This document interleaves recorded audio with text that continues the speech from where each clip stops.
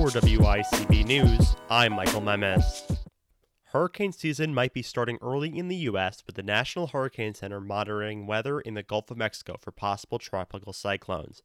The NHC currently gives about a 40% chance for tropical cyclone formation from the weather disturbance.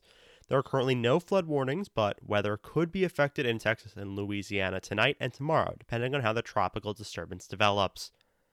Law enforcement has seized 68 big cats from Tiger King Park. The park has undergone 3 inspections since December of 2020. The search and seizure warrant came from the park's violation of the Endangered Species Act. Tiger King Park was popularized in the Netflix docuseries Tiger King. Israel and Hamas have agreed to a ceasefire. Palestinians rallied by the thousands in the Gaza Strip as well as the West Bank and East Jerusalem, while Israel has promised to respond with force for future rockets sent from Hamas to Israel. Countries such as Japan and Greece have called for a two-state solution, while others have called for peace negotiations between the countries in the over 70-year conflict.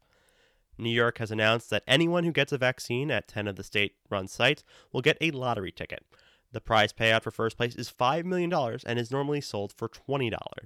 This partially emulates Ohio's strategy of giving tickets to a $1 million lottery for those getting vaccinated in order to get more people vaccinated in the state.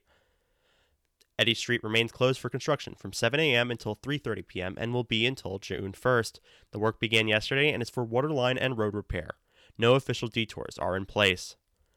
The New York State Department of Environmental Conservation has released an air quality alert in Tompkins County. The alert will be in effect until 11 p.m. tonight. The air quality levels are expected to be worse due to an air quality index over 100 for ozone.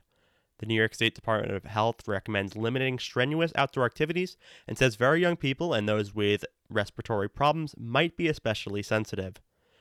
There are currently 53 active cases of COVID-19 in Tompkins County with 31 resident deaths. Nationally, the U.S. has 33.1 million confirmed cases of COVID-19 with 588,000 confirmed deaths. Over 85,000 Tompkins County residents have been fully vaccinated, and over 126.5 million people in the U.S. have been fully vaccinated. For more local news and community stories, tune into About This on Sunday night at 7, subscribe to the show on podcast apps, and hear more on wicb.org/news.